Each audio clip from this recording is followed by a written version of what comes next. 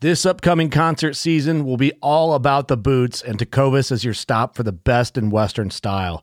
Tecovas has seasonal and limited edition offerings this spring and summer, including men's and women's boots, apparel, hats, bags, and more.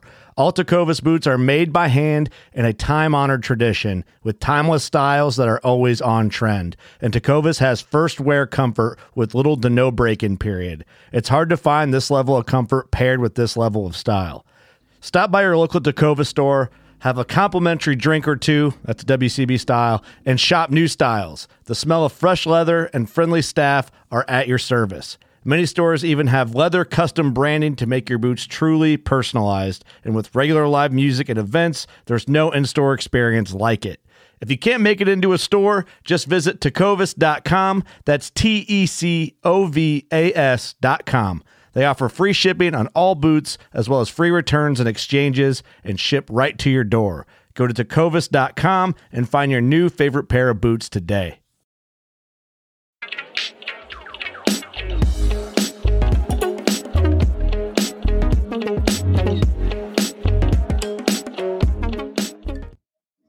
All right, welcome to another episode of Tide Chasers Podcast. Super excited for our guest today, but first I'd like to introduce my co-host, Kwa. What's going on, Kwa? What's going on, man? Got a good one ahead of us here. We got our first lady angler on the podcast. Super excited for this one. What do you think? Oh, definitely. This is going to be one of my favorites because you know what it's all about, right? Fly fishing? I know. She's a fly girl for sure. So basically, we're going to get into this here shortly. But first, I'd like to tell you where you can find us. You can find us on Facebook.com/Tide Chasers Podcast. You can also find us at Tide Chasers Tide_Chasers. We're going to be on all the platforms, all of your podcast platforms. There is a link in our bio on the Instagram page as well. But without further ado, I would like to introduce our guest today, Nicole. Welcome, Nicole. Hello. Thanks for having me. Oh, it's a pleasure. We're super excited for this episode. My daughter was starstruck every time she's seen your page. She's like, you got to talk to her. You got to get her on. You got to get her on. And you're a big time role model in the fishing world. Even though you don't believe it, you are. That makes me so like hot hearing it. You know, I don't realize that people look up to me. So it's nice to hear, especially when it comes from you. Perfect. Well, give us a little bit of information about who you are, where you're from, your social media contacts, and we'll dive right in. Yeah. So I'm Nicole Bodette. I am currently living in Boston. So a lot of North Shore fishing that I do, obviously in the salt. But I do a lot of traveling as well for fishing. I grew up in New Hampshire, went to school, college in New Hampshire. And I'm just a New England kid through and through. As far as my social media contact, I usually just use Instagram and it's _NICB_. So Nick B is my nickname. Nick B it is. Nick B. All right, so we're just going to jump right in. Why don't you tell us a little bit about your influences into the sport of fishing? What caused you to break into fishing and how it took off for you? Yeah, it's kind of crazy. I mean, as a kid, we all do a little bit of fishing with our dads, right? Like hook and worm with a bobber. And I grew up there were 5 of us kids, and my 2 sisters and I were the closest in age. And every weekend, my dad would be like, let's go fishing on the river. He lived on the river in New Hampshire. And we would always catch like sunfish and pumpkin seeds and all of those types of things. But I never really stuck with it. As I got older, I did sports. And one of my boyfriends after college was really into outdoors type stuff, did a lot of fishing with his family. And I just wanted to do it too with him. And so we started fishing together toward the end of our relationship. And as we parted ways, I believe the last gift I bought him was a fly rod for Christmas.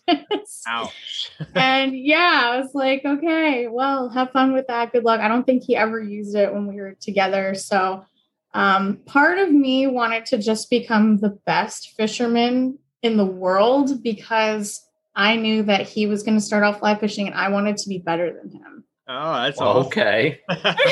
So immature of me, but whatever, No, you had a cross to burn on that one. You had to get back for sure. And I think you probably pulled it off, I'm guessing. Well, we'll get into some of my accolades later, but I guarantee you he knows what I'm doing. Yeah, so I was like, I'm going to be the best that I possibly can be. And I started really late in life. I'm 35 right now. I started fishing when I was or fly fishing when I was probably 32. Wow. So this will be my 4th season fishing. How about that? And you're killing it. Yeah. Yeah, I checked out the Instagram. Yeah, she's killing it for a 4-year-old fly fisher woman, man. She's crushing the game.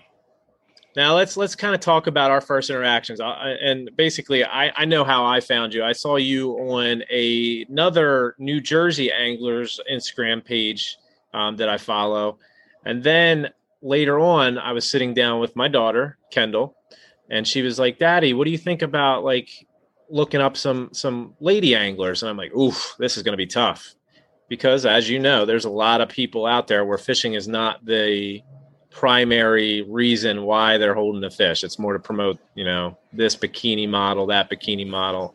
And I said, this is the girl you need to check out. This girl, this Nick B, she's a fly girl. She does it right. It's all about the fish. And then needless to say, I reached out to you. We've been in contact for 2 or 3 years now. Yeah. I definitely can agree with your comments there. It's definitely hard as a woman to find the right people to connect with. Yeah. Because there are so many other people that have ulterior motives. Sure. And it took me a while to figure that out myself. And although this is only going to be my 4th season, I still have a hard time letting people in and trusting them just as much as you guys do, the whole spot burning or not being able to trust them, or what are you really looking for? So social media over the last probably 2 years for me, I've kept it a lot less than I used to. I don't post a lot of stuff anymore just because even if you're posting pictures in clothes, you get the wrong attention. I find myself reaching out to you every once in a while. Make sure you're still alive over there. I am alive. I'm preparing for the season. So what initially drew you to fly fishing, and at what age we know you started at 32, and was it just your ex-boyfriend was a fly fisher, or was it before that you had some love for fly fishing? Oh my goodness. I've always loved the outdoors and animals. And in college, my original major was zoology, and that's what I just wanted to do everything that had to surround myself with being outside. And my minor was going to be in marine biology. But I partied so hard in college, my first semester, that I could not pass any of my bio and chem classes. And I was like, this can't be happening. I have to find something else outside to do as a major. So I majored in recreation management. Next best thing, right?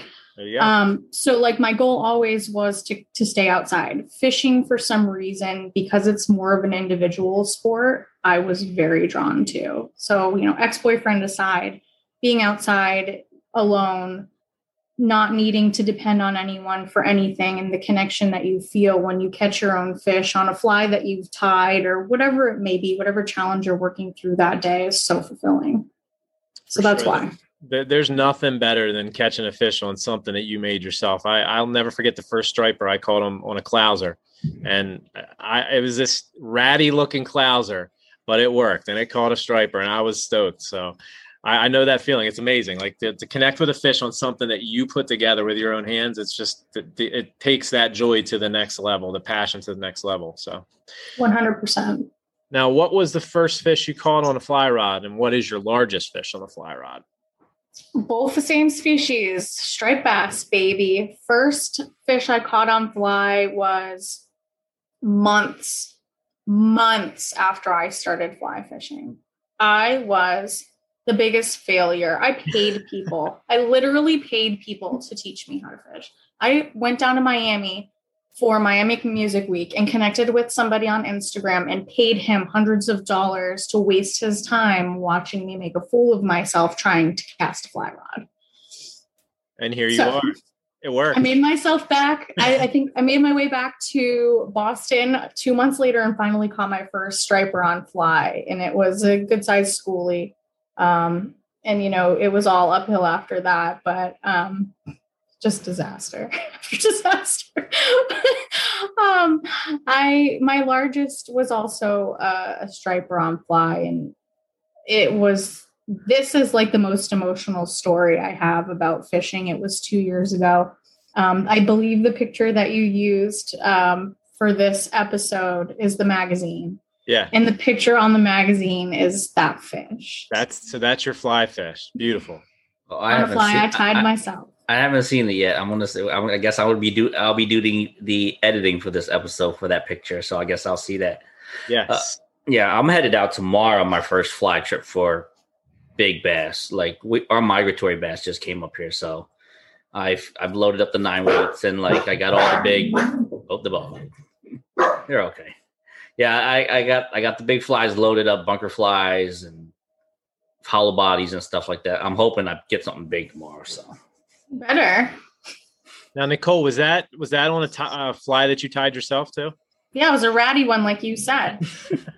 Doesn't need to be perfect. It's always the ratty ones. It's always the ratty ones that catches the biggest ones. That's amazing. Yeah. I love it. So now, do you fly fish exclusively, or do you go outside the fly fishing world from time to time? So I was very jaded in the beginning, and I was like, fly till I die. I'm not touching a spin rod. No effing way, right? But then I realized that I was wasting a lot of time trying to cast into 20-mile-an-hour wind, or I just couldn't get my casts out far enough. And when I started kayak fishing at night, 3 o'clock in the morning, 4 o'clock in the morning, you can't fly fish in a kayak in pitch black. Like, it's just not possible. And to be able to get your fly down 12 feet or 8 feet, whatever it may be, it's just impossible. So I also spin. Kill me now. Anyone who's going to give me okay with us. There's nothing wrong. There's nothing wrong with that. Like, fly snobs can only go so high until we get to that point. Like, all right, we have to give in. Yeah. It's just the way it works. I'm mostly a spin caster myself, so no worries on our end. So, how foreign does it feel to pick up that spin caster these days? Like, whenever you go to pick that up, because your go-to is going to be the fly rod, but you do some togging and things like that with the spin caster, right? Yeah. And it's tough. It's very foreign to me. I have a lot of other things to figure out on that front. Yeah. My fingers are always like chapped up and bleeding from casting on that. It's not stripping line that I'm bleeding from. It's from casting whatever spin rod I'm trying to throw. Yeah. I'll never forget the first time my buddy Trung, who was on a previous podcast with us. I was dead set on learning how to throw a bait caster, because for snakeheads, a lot of times you need extra distance. So bait casters, they're designed for distance. And I was like, I talk about a train wreck. I was an absolute train wreck. Like, I went out and practiced with him and another one of our friends, Andrew, one day.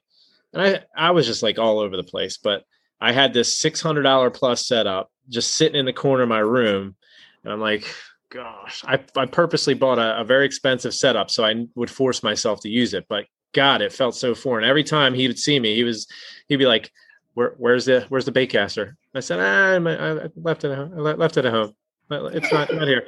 And he's like, don't do that. Bring it with you every time. Even if you toss it for half the time, bring it with you every time. Mm-hmm. Then it'll become second nature. And now that's all I use for snakeheads is a bait caster. That's the only fish I use it for, really, but I use it for snakeheads. So you just have to be prepared. Don't be wasting your time. You went out to do one thing, and it's catch fish. And if you're going to, have to give up what you love and go to your second best thing, so be it.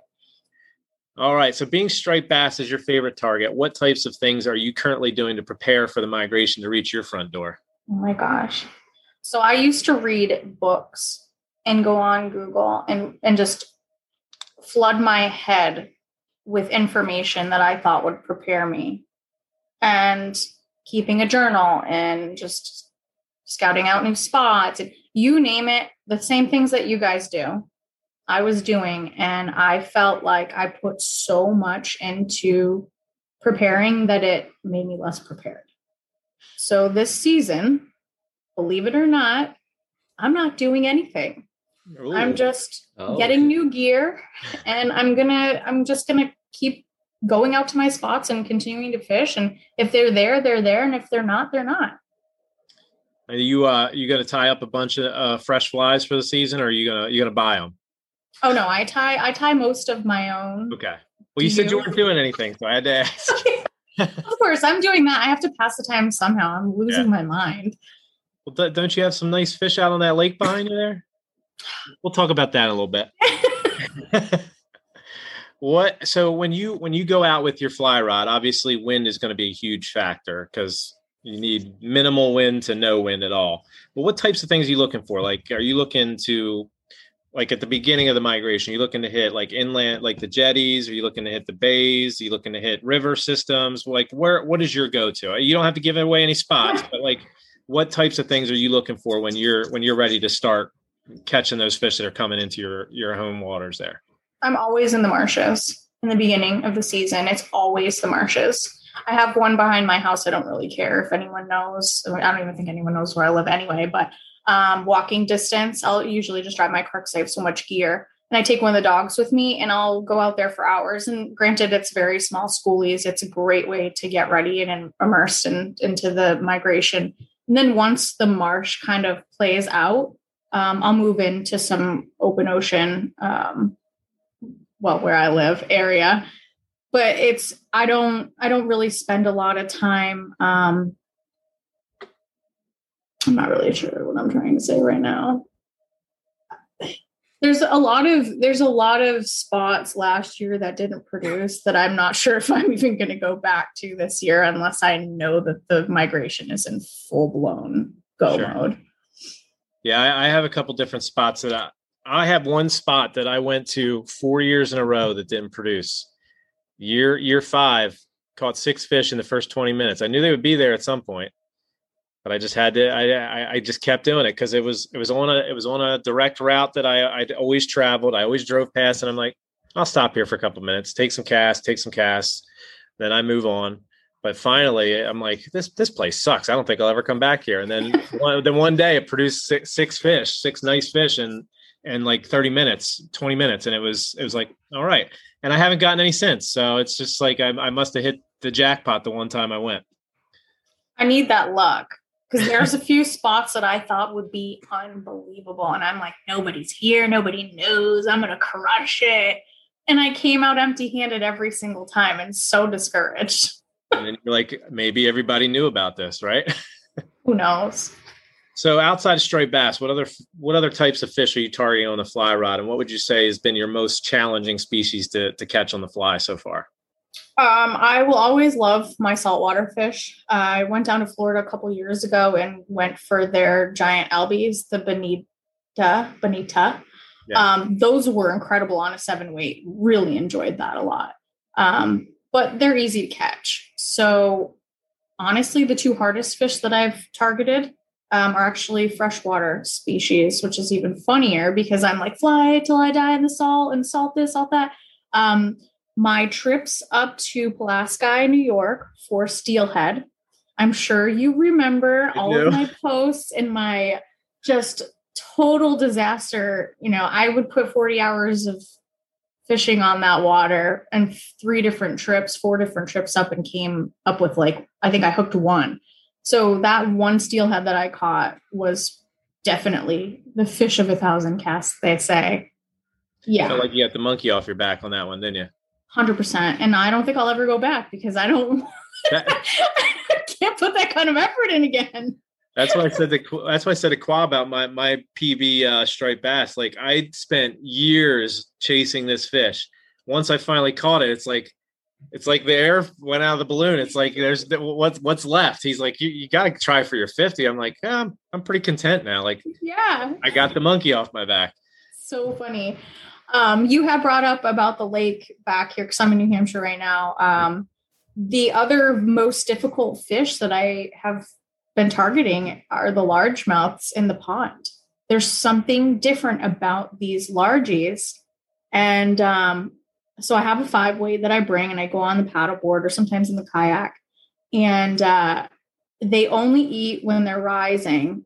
they won't eat any other way. So if I see them bubble and I can put the cast in the exact same spot where they've just bubbled within like 2 to 3 seconds, they'll come back up and eat whatever I've put in front of them. It doesn't matter what it is.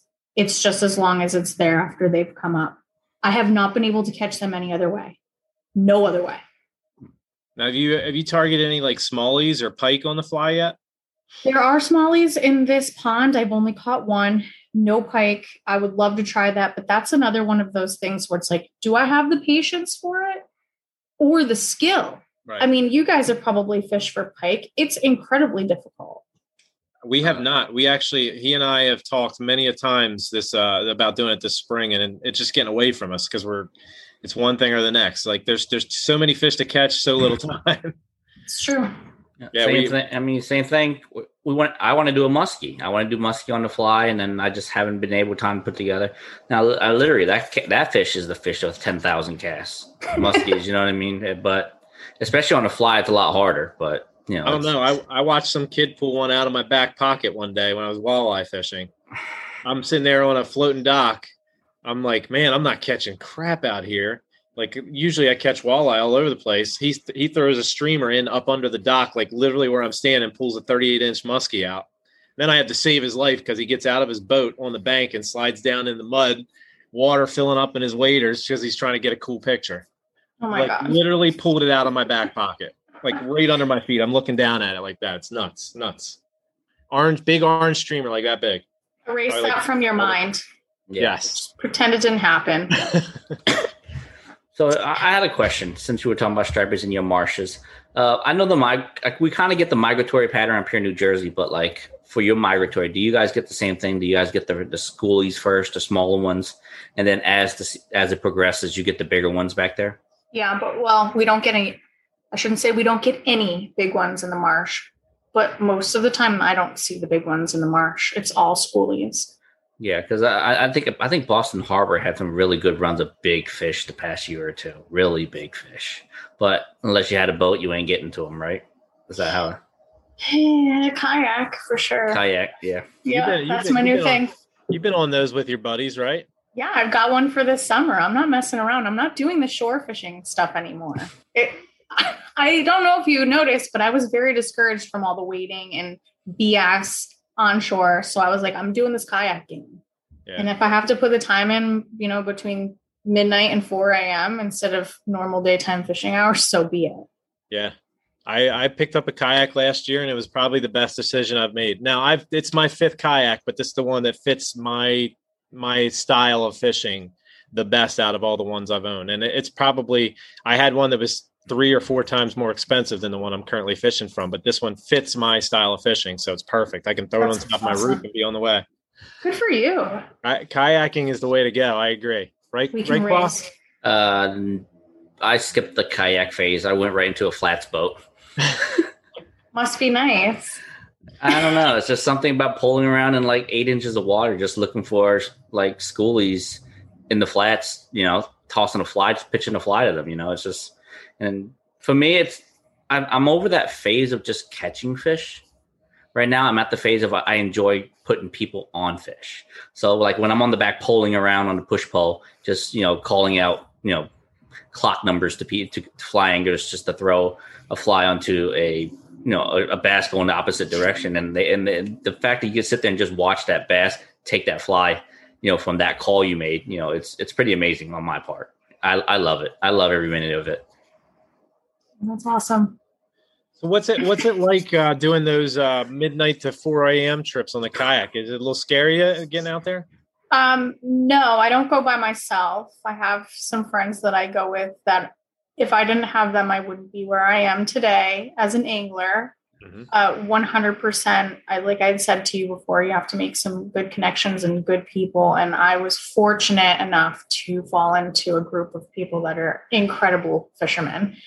So I go with them, but I will tell you, if you've ever had a hangover before, it feels like a hangover if you don't get the sleep that you need after depriving yourself between those hours, because you're not going out for just 4 hours. You're going out for 6 hours or 8 hours or whatever. And then you have to go work the entire day. And I've never felt so delusional in my life as I do after I get off the kayak from those early morning, late night trips. What type of kayak you fishing from? So I have a Hobie Outback. Very fortunate enough to have somebody let me lease it for last summer and for this summer. So awesome. Spoiled. Very spoiled. We're Hobie guys.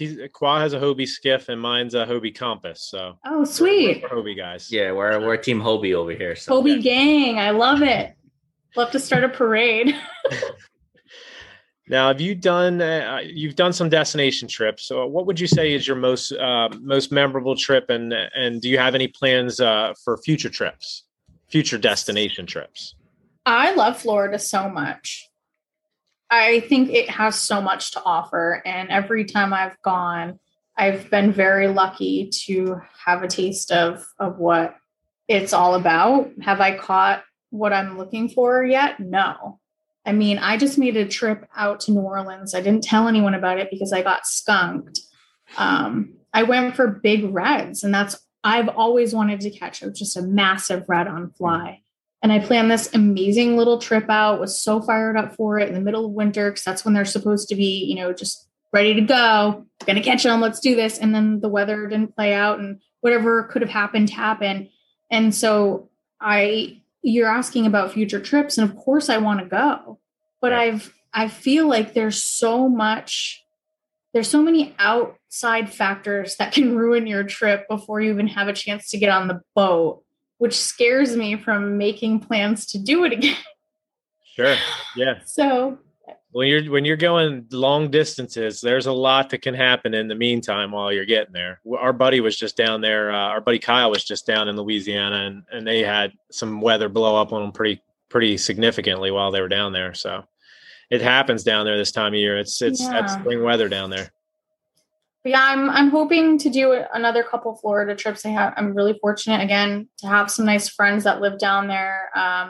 The whole bonefish tarpon permit deal. Of course, that's everyone's dream to get those fish at some point. So yeah, but we're really fortunate where we are in the Northeast. Let's not forget we have a very, very short window, but incredible fishing. So do I want to leave in the middle of my season? Hell no.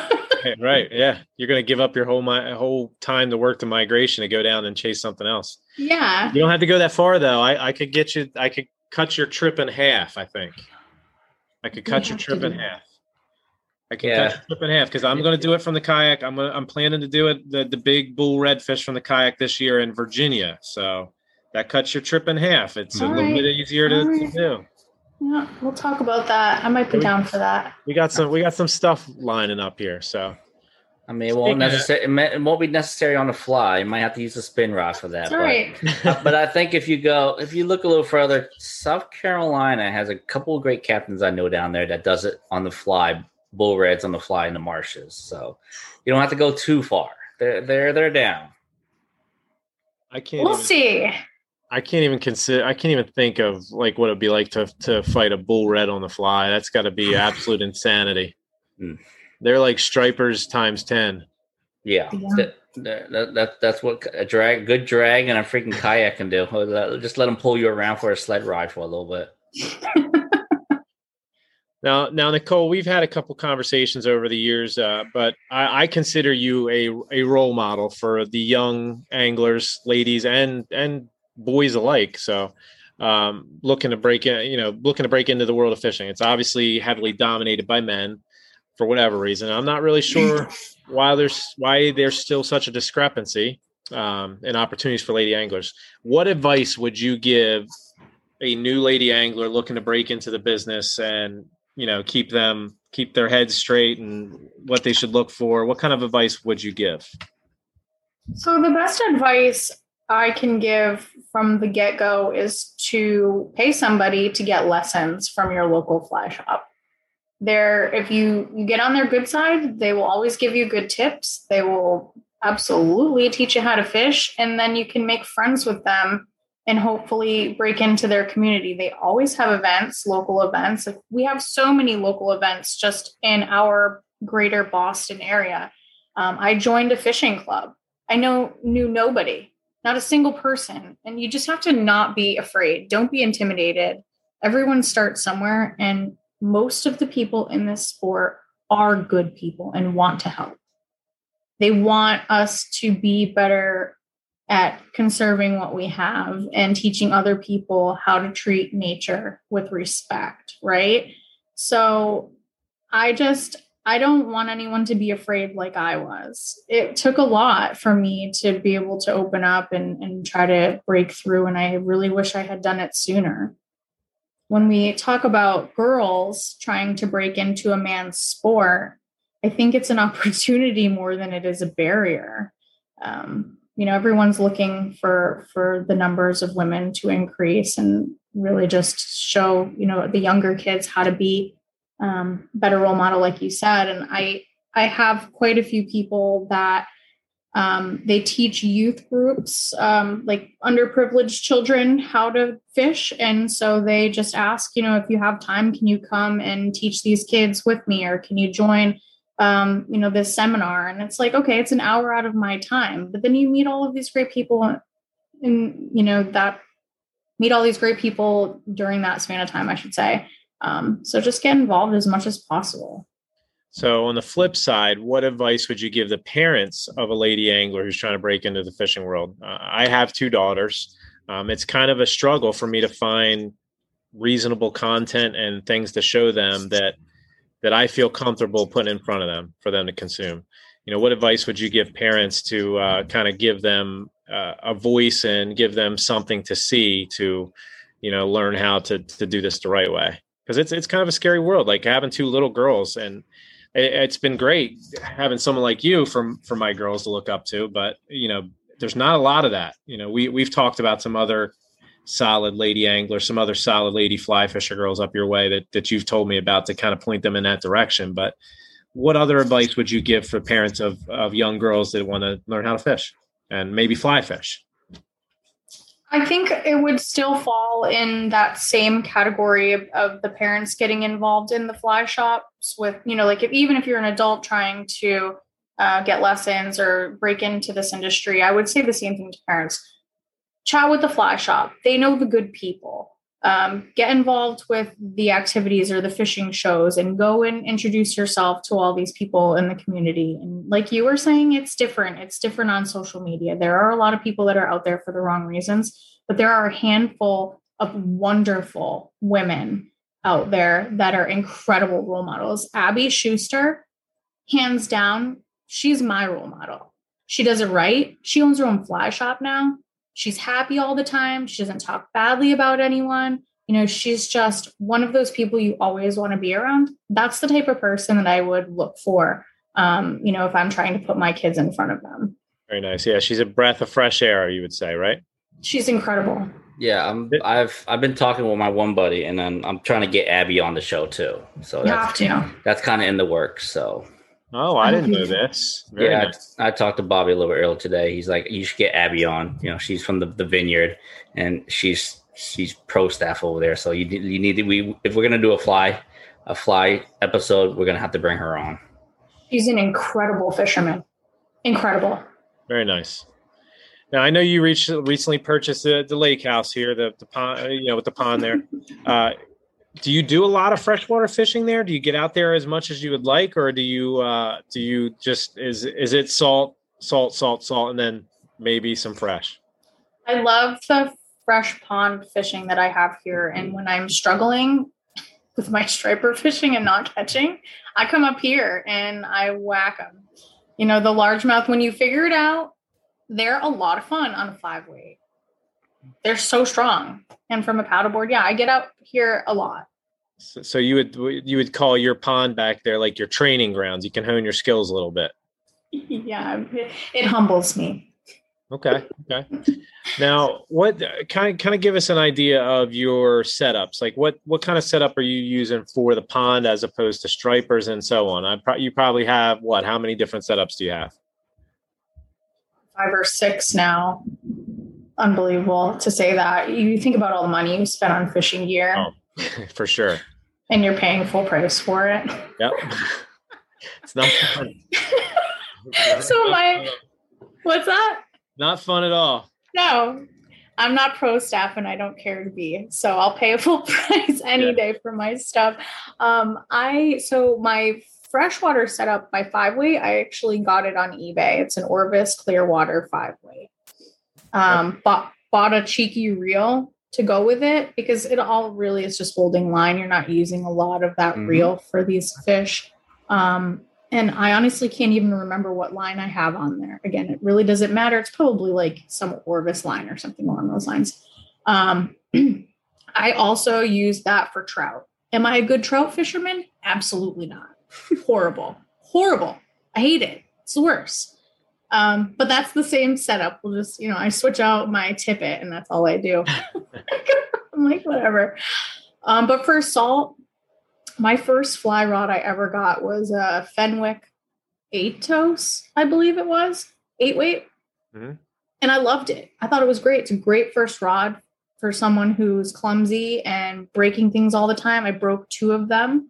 And they had a great warranty. So I still have it. It's like my backup to my backup. Okay. And then, so my friend has a rod company and I have a couple of his rods. It's WHUFF Rod Company. I've been just buying stuff off of him because I really like it and I like to support my friends.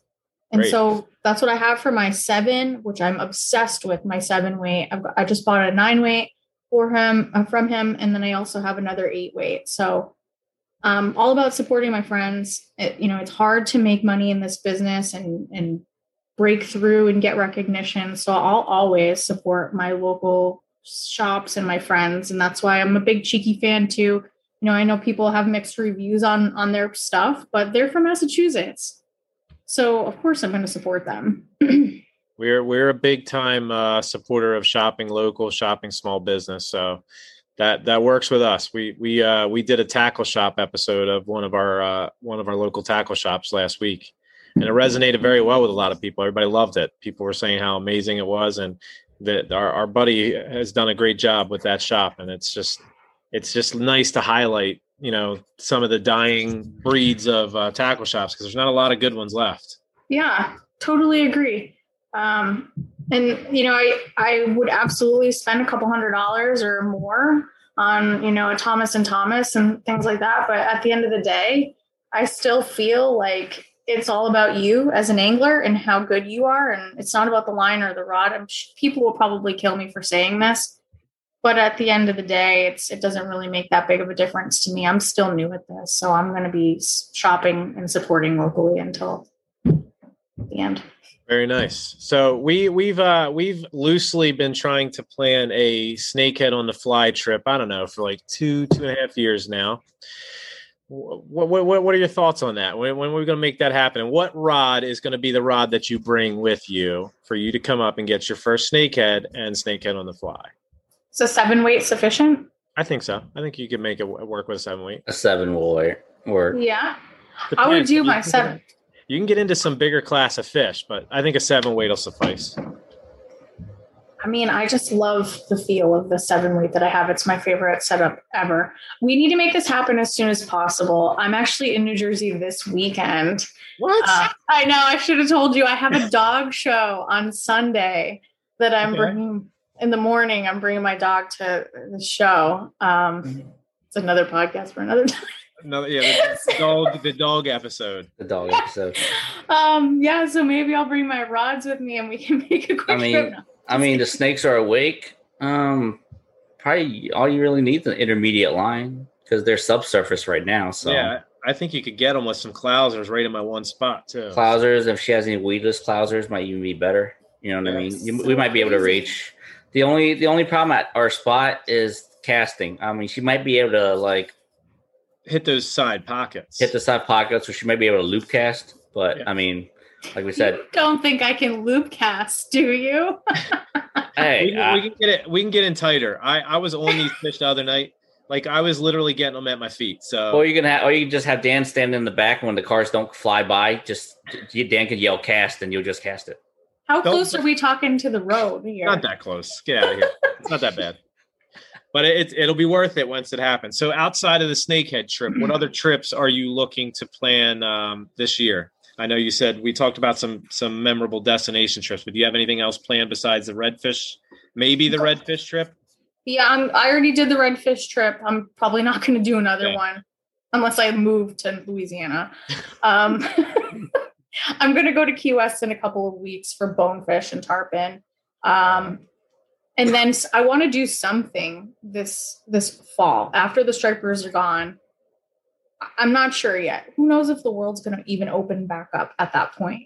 But it would be nice to go somewhere, Belize, wherever. Someplace international. I'm guessing you want to do an international. Yeah, trip. that would be fun. I'm just up for anything. We're all tired of sitting at home, right? Even though we're fishing outside, it would be just nice to move about and not have any restrictions. Go to Costa Rica, find some rooster fish, maybe Christmas Island, find some GTs. Okay, you let me know when I'm coming. We'll get you on some fish down here. Get some sheep's head. Try to get a sheep's head on the fly. Yes, yeah. I love sheep's head. Have you caught them? Spin long time ago, charter in Florida. So we have to open that door now on the fly. It's doable. We just got to find them shallow. We were just talking to another guest on the podcast about sheep's head on the fly, and up here he said it's a task, to say the least. He said he's gotten them in Florida. I have a buddy down in the Charleston area who does really well on them in the marshes, and he'll use a shrimp fly and just put some shrimp scent on it, and it does the trick. Now I don't know if our previous guest was doing any scent on his flies, but that seemed to be the kicker there. So, I mean, we've done tog on a fly, but I haven't caught a sheep on a fly yet. Wait a minute, you got a tog on fly? Yeah, we did tog on flies. I mean, it was off the jetties. It was like 8 feet of water. One of my buddies tied on a crab fly. We soaked the crap out of that crab fly in green crab juice, and then we literally just floated it all out, and then literally just wiggled the line till it sank to the bottom. And the fight on like a 15-16 inch tog on a what do we have that day? I think it was an 8 weight. Yeah, that rod almost bent in half. It was a struggle just trying to strip him up out of the rocks. Look at her mind. Look at her mind blown. It was fun. I have a picture of it somewhere. I just got to find it, but it was funny. He was having the blast. We were just bored because the tar were just so relentless. They were just eating anything. So we're like, hey, let's break out the fly rod. I'm blown away. I just don't even know what to say. Speechless, because I was talking about it with one of my friends about how I would love to get one on fly, but it's just damn near impossible. You got to get down like 16 feet. Yeah. You're in 8 feet apparently. Yeah. Jetty's only 8 feet. You get sinking line. You just float it off the back, and it just keep wiggling that line out until it hits the bottom. Okay. So wild. It's a very interesting thing. Now the sheep's head up here, where our sheep's head is a totally different breed. They just like to feed one way and one way only, and there's nothing else you can do about it. I mean, we have reds here, but those things are like unicorns. So I haven't found one yet. I mean, they're around. I had 2 roll on my fly last year, and that was it. They rolled on it, but he just didn't commit to it. I knew it was a red instead of a striper because I saw the gold belly. So came on. It rolled on a white and green clouser. So those clousers, I'm telling you, sure thing every time. That's everything. That's the magic. Yeah. Now you guys strictly on clousers up there, or do you actually guys use crab patterns and stuff like that too for your marshes? Oh, for the marsh? Yeah. You guys aren't going to believe this. I don't even know if I should share this information. Is it a secret? Is it a secret? Who knows? Who knows if it'll even work this year? But in the marsh last year, I was using freshwater flies, like literally like baby sunfish, and catching all of my stripers on a 1.5 to 2 inch baby sunfish fly. Interesting. It was on a freshwater hook, and I was crushing in the marsh on those. Now, are your marshes brackish or are they more salty? Salt.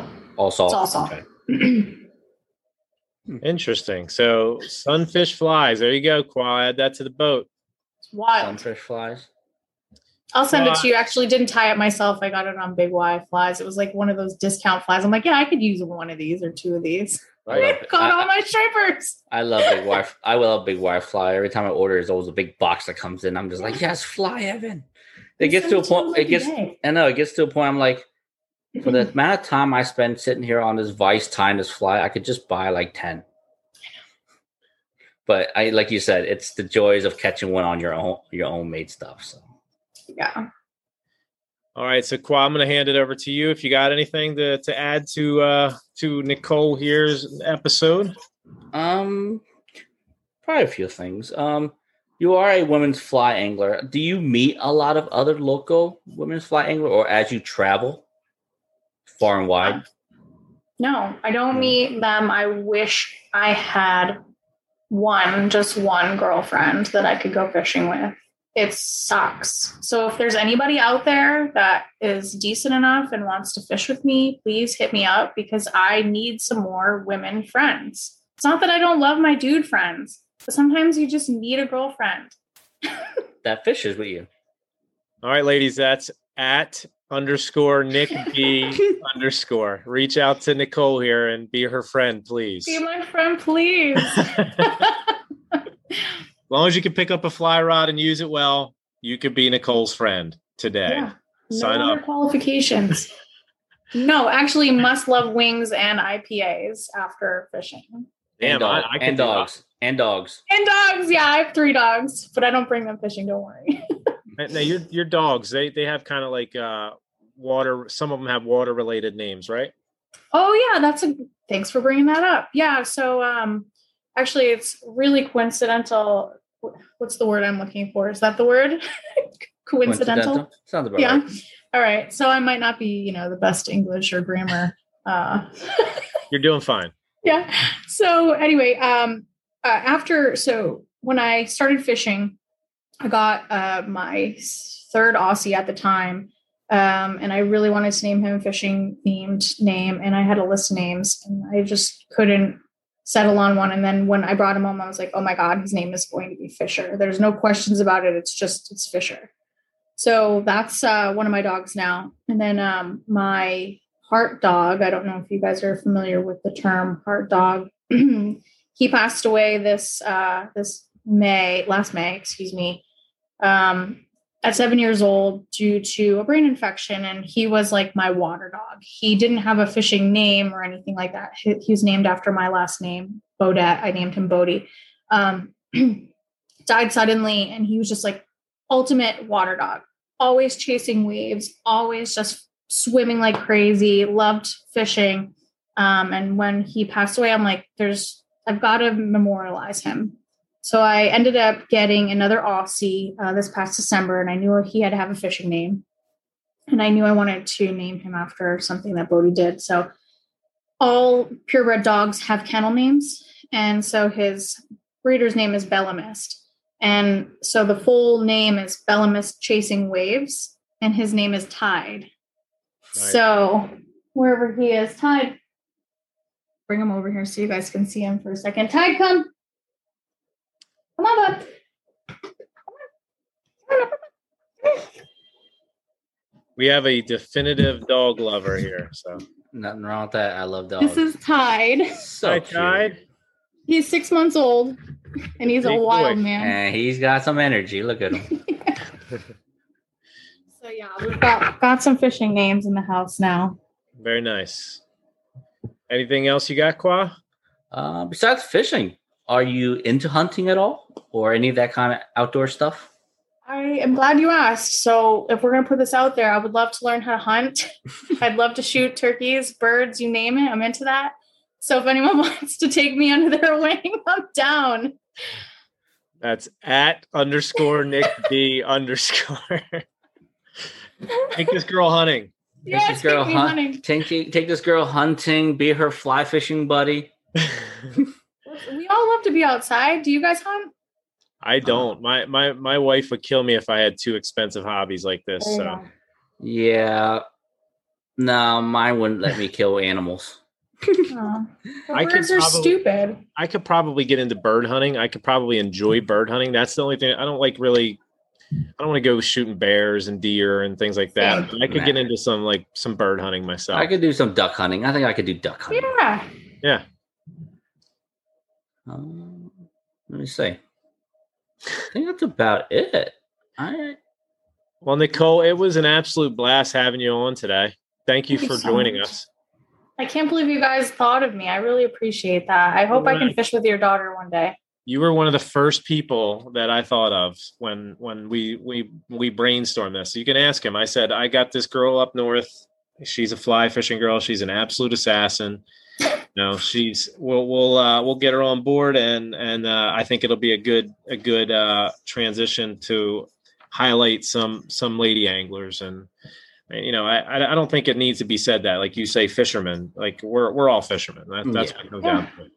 But gotta give the ladies some love on the podcast, and we want to support whatever you're doing there, and you're doing good things. And like I said, you're a role model to my kids, and I greatly appreciate that. So and I agree. There's not that many women fishermen out there. Even if fly is even more unique, you know what I mean. You can literally consider yourself a unicorn, because the average, like we're both in the community a lot, and fly fishing I'm pretty much in there too. The average typical, fisherman is always men. Like, I don't even know a single fly fishing woman here, and we fish a lot. I don't either. Yeah, that's what I'm saying. Like, angler women, like rod and reel. Sure, I know a few, but when you're talking about fly fishing women, that's like far and wide. Like, I literally just 30 minutes ago, I texted my buddies. I was like, "Hey guys, I got a fly fishing woman." They're like, "You found a unicorn?" And these guys are like, they're out of their mind. They're like, no freaking way. They're like, is she married? I was like, I'm not gonna ask that, but I'm just saying. They're like, I was like, so what does she do? I was like, I don't know. She likes dogs, fly fishing, and drinks beer. I was like, dude, She's like the perfect wifey material. Perfect. Now we have a dating show going. Yes. I'm just like, yeah, go ahead. I was just gonna say, why do you think fly fishing is so unpopular then? It's not so much that it's unpopular; it's just very specialized. Yeah. There's not for nothing. It's a more expensive venture than spinning gear. Yep. So it takes a huge investment, and I think that scares some people off initially. And then obviously the learning your craft is a big part of it. That takes time and money and everything else. So I think it's just so much easier to walk into Walmart and pick up a spinning rod and a reel and go on vacation and have a throwaway rod. Whereas you can't, there's not really a throwaway, really a throwaway fly rod. It takes commitment. It takes a lot of honing your craft. Like, you are always doing things that are going to be making you a better fly fisherman down the road. And that's something, whereas I pick up my spinning gear, and I do the same thing every time. It's not like I don't need to hone my skills. I just need to look for different details. Yeah. But with the fly, there's all different types of casts. There's all different types of scenarios where you got to do this, you got to do that, and it just takes a lot more commitment. I think that's what it comes down to: is money and commitment and time is really what it is. So yeah, and we're fly anglers, we're always learning something new. We're always adjusting. I mean, you've trout, and you say you're not the great at it, but if you ever try trout, you try for trout fishing, like, you'll literally throw the same fly to that fish 10 times, and they just look at it, and they just like, okay, well, I don't want to touch it. Well, if you twitch it a weird little way, it's going to activate them to come grab it. You know what I mean? So I think sometimes fly anglers, that what I think about them is like, it's a little bit more intense, a little bit more focused. And a lot of fly anglers, when we do go out, we are usually mostly solo. It's serenity, when the fact that, just say, on a trout stream, your environment, your background, your outdoor, everything just flows right. And you had a really bad day at work or week at work, and you go out there with your fly rod, and it's just you, and you're making those casts. You may not even catch a fish, but like that, it's like yoga to us. It's nice, easy, it's calming. Every cast, everything, you hear the line strips off. It sounds perfect. Can't agree with you anymore. It's literally exactly as described right there. Yeah, it's something different than, I can break out my spin rod and just throw a hunting cast and be like, okay, well, I'm just retrieving it. Flying, it's totally something different. Like every day you learn something new. Like, hey, if I go off in a little angle and I let it lay down, it lays down perfectly without splashing. We're always trying to figure out new things, new ways to do things, Mm-hmm. For sure. I'll never forget like watching a river runs through it as a kid and seeing like fly fishing romanticized in that movie. That's where I first took notice of it. And that's an old movie, Brad Pitt, I think Robert Redford's in that movie, but that's a great fly fishing flick there. And that's what kind of got me interested. But it was further down the road where I decided to pick up a fly rod and give it a try. And I caught some fish my first time out, but I hired an Orvis guide. We went out on St. Patrick's Day 4 years ago.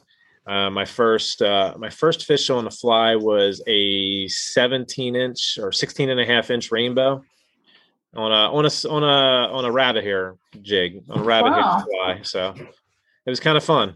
That's awesome. But I haven't picked up the fly rod since. All right. Well, we'll make some changes here. Yeah, I got. Qua's not going to let me live that down, so I will be. No, if you're hopping off my boat, you're throwing a fly rod. We're finding you a bass on a fly rod this year, and once I get you hooked, it's a whole nother ball game. Yeah, it's okay. We're gonna have to make this happen, all three of us. Yeah, I mean, I have a buddy that lives up in Connecticut. He moved up to Connecticut now, so he fishes the marshes back there. I don't know how far Connecticut is from you guys, but like I said, if things line up right and it's right, I'll throw Dan in the car. I'll tow the skiff all the way up to you. We'll go exploring for a weekend in your area with the boat. Be prepared. It's bloody up here. It's bloody. That doesn't sound good. It's bloody. There are some nights where there's like 20 boats and like 8 kayaks all fighting for one spot. Oh, and I'm the only woman out there, and I'm like, excuse me. See, that's where I'll come to you. That's where you got to use being the woman, right? That's where you got to use that to your advantage. Look, I'm just a lady trying to fish. No, yeah, you're more than welcome to come down here. We have an open invitation with us. We'd love to fish. Anytime. I definitely would be down. Yeah, just reach out to Dan. Give me your schedule. Like I'll set my schedule, and we'll all get on the boat one day, and we'll go out and we'll slay some fish. Sweet. Nicole, it was an absolute pleasure having you on today. We really appreciate your time, and you gave us some amazing content. Everybody's going to love it. You're great. She is @_NickB_. That's how you can get in touch with her to be her fly fishing buddy or teach her how to hunt.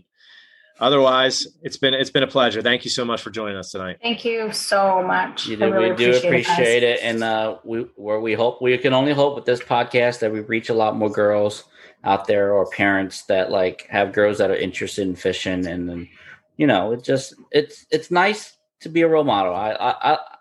I like it. Like, the fact that like Dan's daughter is like starstruck with you, like it warms my feeling. I'm like, man, I wish somebody would like look at me like I was an idol. I look at you that way. I now look at you that way too. But yes, it was definitely a pleasure having you on. Thank you. And we'll definitely bring you on for probably another podcast for something.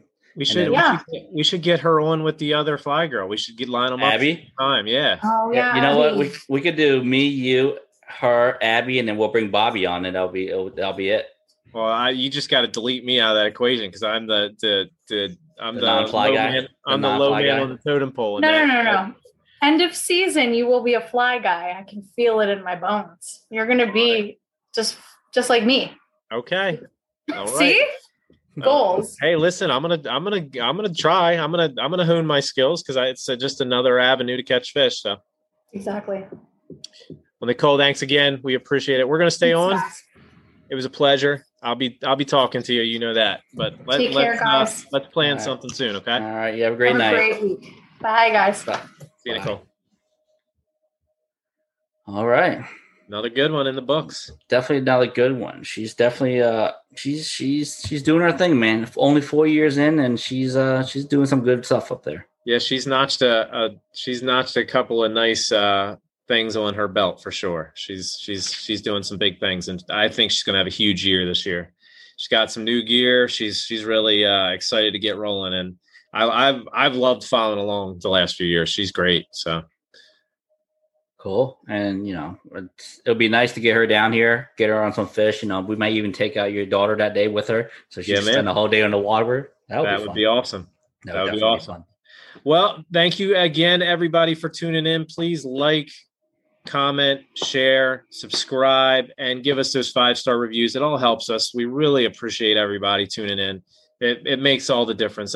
We wouldn't be able to do this without all of you. So thank you so much. You can find us at facebook.com/Tide Chasers Podcast. And then at Instagram, we are Tide_Chasers. We will be having some great content coming forward. So please keep tuning in, and we're going to keep bringing the heat for you. So thank you so much. Qua, it was a pleasure, buddy. As always, man. See you next time. All right. See you next time, guys.